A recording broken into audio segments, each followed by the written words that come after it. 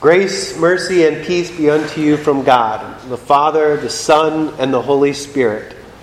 Amen. Have you ever gotten to a point and you thought, I've had it. I can't take any more? Has the stress or pressure in your life made you want to find a way out?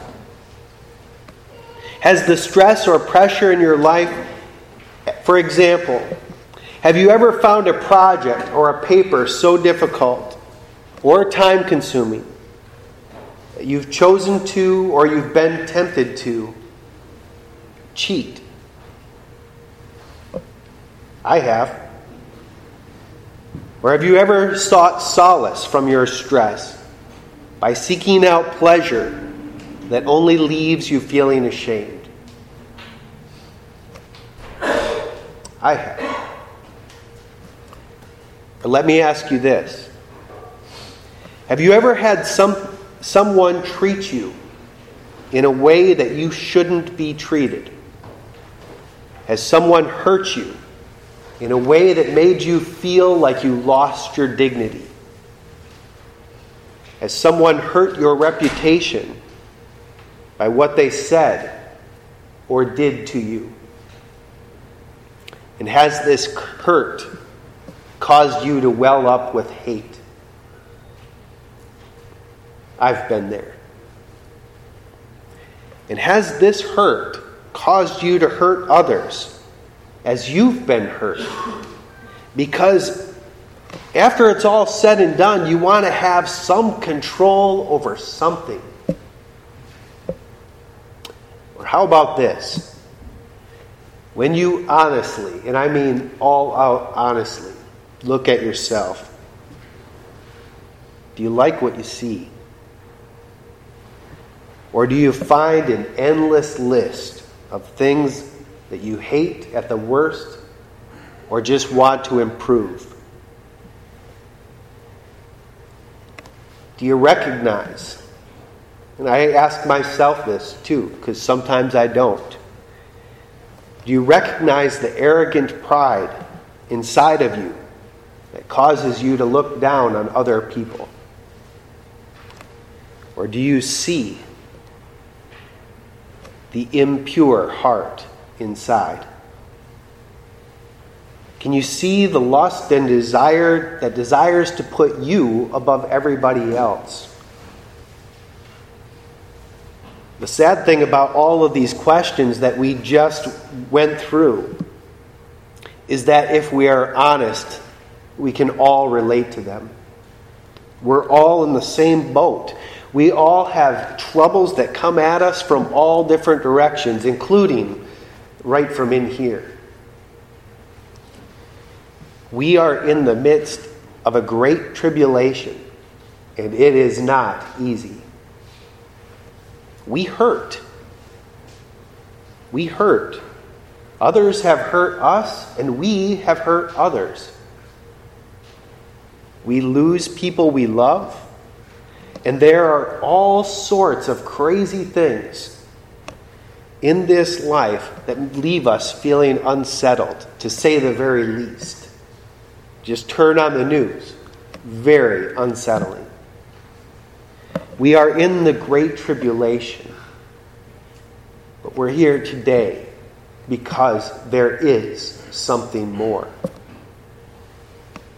Just before the gospel lesson today, we see that Jesus had begun his ministry, or began his ministry. He went throughout all Galilee, teaching in their synagogues and proclaiming the gospel of the kingdom of God. And he was healing every disease and every affliction among the people.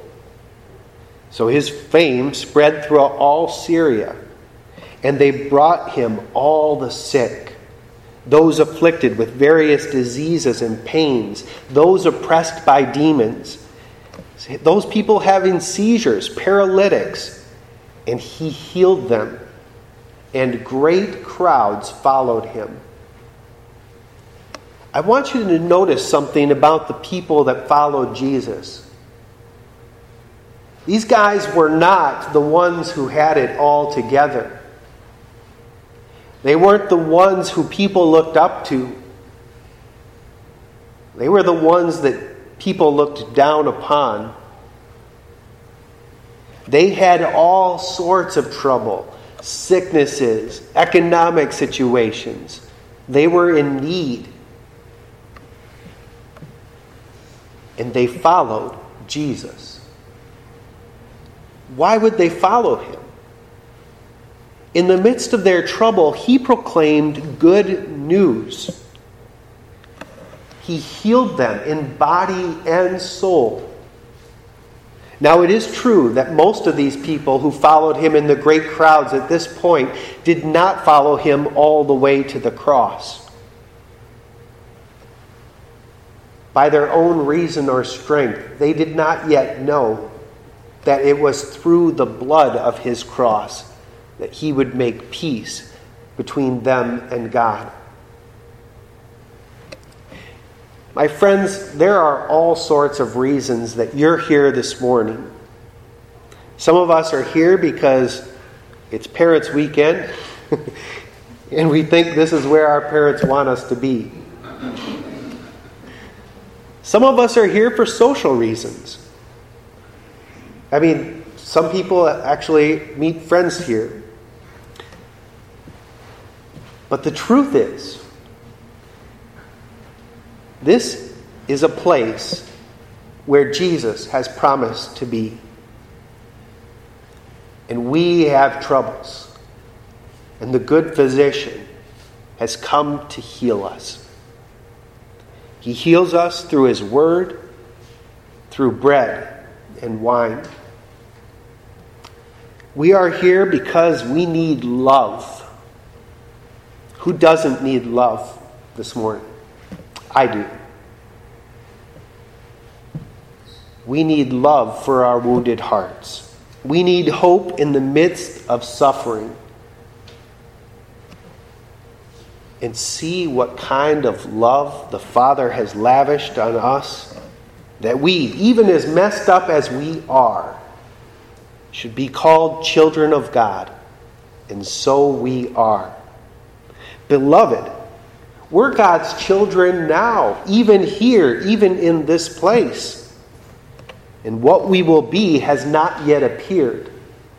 But we know that when he appears, we shall be like him, because we shall see him as he is. Your baptism, you had to walk past it when you came in here this morning. You had to stumble over that big baptismal font the same way that you came in through the church. You enter this sanctuary the same way that you entered the body of Christ, through your baptism. And in that baptism, God lavished you, you wounded, sick individual just like me. He lavished you with love. And he said, I'm going to put my name on this one. You're going to be my child. I'm going to be your father. Call me Father. I am yours. You are mine. And no one is going to take you out of my hands. You see, the pain in this world, it comes from all of the things that are perishing, including you and I. Death was not meant to be a part of what God created as good. But the sin of Adam and the sin that you and I do ourselves, it brings forth death, pain, suffering, summed up in the word tribulation. But there is something more, and that is what we remember here today. We remember the promise of eternal life that is only found in Jesus, the Lamb of God, who takes away the sin of the world. In John's revelation of eternal things to come, he writes this: After this I looked, and behold, a great multitude that no one could number, from every tribe, from every nation, from all peoples and languages. And they were standing before the throne and before the Lamb. They were clothed in white robes, with palm branches in their hands. And they were crying out with a loud voice, "Salvation belongs to our God and to the Lamb." Do you see what the people in this vision of heaven were gathered around? They're gathered around the same Jesus who was with them on the Sermon on the Mount. They are with Christ, the same Jesus that you gather around here today. John continues, "Then one of the elders addressed me, saying, 'Who are these clothed in white robes, and from where have they come?' John said, 'Sir, you know.' And he said to me, 'These are the ones who coming out of the great tribulation. They have washed their robes and made them white in the blood of the Lamb. Therefore they are before the throne of God, and they serve him day and night in his temple, and he who sits on the throne will shelter them.'" Isn't that what we all need? A little shelter. "He will shelter them with his presence. They shall hunger no more, neither thirst any more. For the Lamb in the midst of the throne, he will be their shepherd, and he will guide them to springs of white living water." And I love this part. "And God will wipe away every tear from their eyes." John saw all the saints who from their labors rest. He saw the end of all tears that are caused by sin in this world. He saw the end of all sin. He saw shelter, fulfillment. He saw love incarnate. He saw the Lamb of God. We have loved ones who have died in the faith. The last couple of weeks we have had 2 church members who have joined the great cloud of witnesses that John saw in Revelation. Who have you lost who is standing before the throne? One thing is for sure. Everyone who John saw on that day was gathered around the throne on this side of heaven first. In our liturgy, we recognize the connection that we have with the eternal, our connection with something more, our connection with Christ. Jesus is here with us today, my friends. He has promised us, and we're going to take him at his word. He has promised us, whenever 2 or 3 are gathered in my name, there I am also. We hold you at your word, Jesus. And he has said, "Take, eat. This is my body, given for you." We hold you at your word, Jesus. You are here in flesh and blood. And moreover, wherever Jesus is, there are his disciples. We recognize this. We say, "Therefore, with angels and archangels and with all the company of heaven, we laud and magnify your glorious name, evermore praising you and saying." And then after the words of institution, we say something very profound. We say what St. John the Baptist said when he saw Jesus walk by. we say, "Behold, the Lamb of God who takes away the sin of the world. Grant us thy peace. Have mercy on us." Here in time, in the midst of tribulation, we gather around the Lamb with all the saints who have gone before. This is an amazing thing. We just confessed, I believe in the visible and the invisible. We are with the entire church whenever we are gathered with Jesus through his gifts. My friends, Jesus, he is the only one who is poor in spirit. He is the only one who is meek. He is the only one who hungered and thirsted for righteousness, and he did it in our stead. He alone is merciful and pure in heart, and he himself is God in our flesh. And he alone is the peacemaker who holds all things together, making peace by the blood of his cross. And he's told us, blessed are you. This is where it comes to who you are.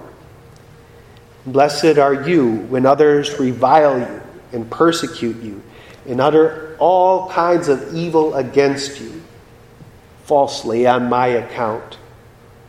Rejoice and be glad, Jesus said, for your reward is great in heaven, for so they persecuted the prophets who were before you. All blessing comes from abiding in Jesus. He is the something more. No one can take away the life that he gives you. No one. And today we remember the future. Remember the future and the testimony of those who held on to Jesus through their great tribulation. That picture on the wall today, it includes many prophets, including St. John the Baptist, Stephen, the first Christian martyr, and many others.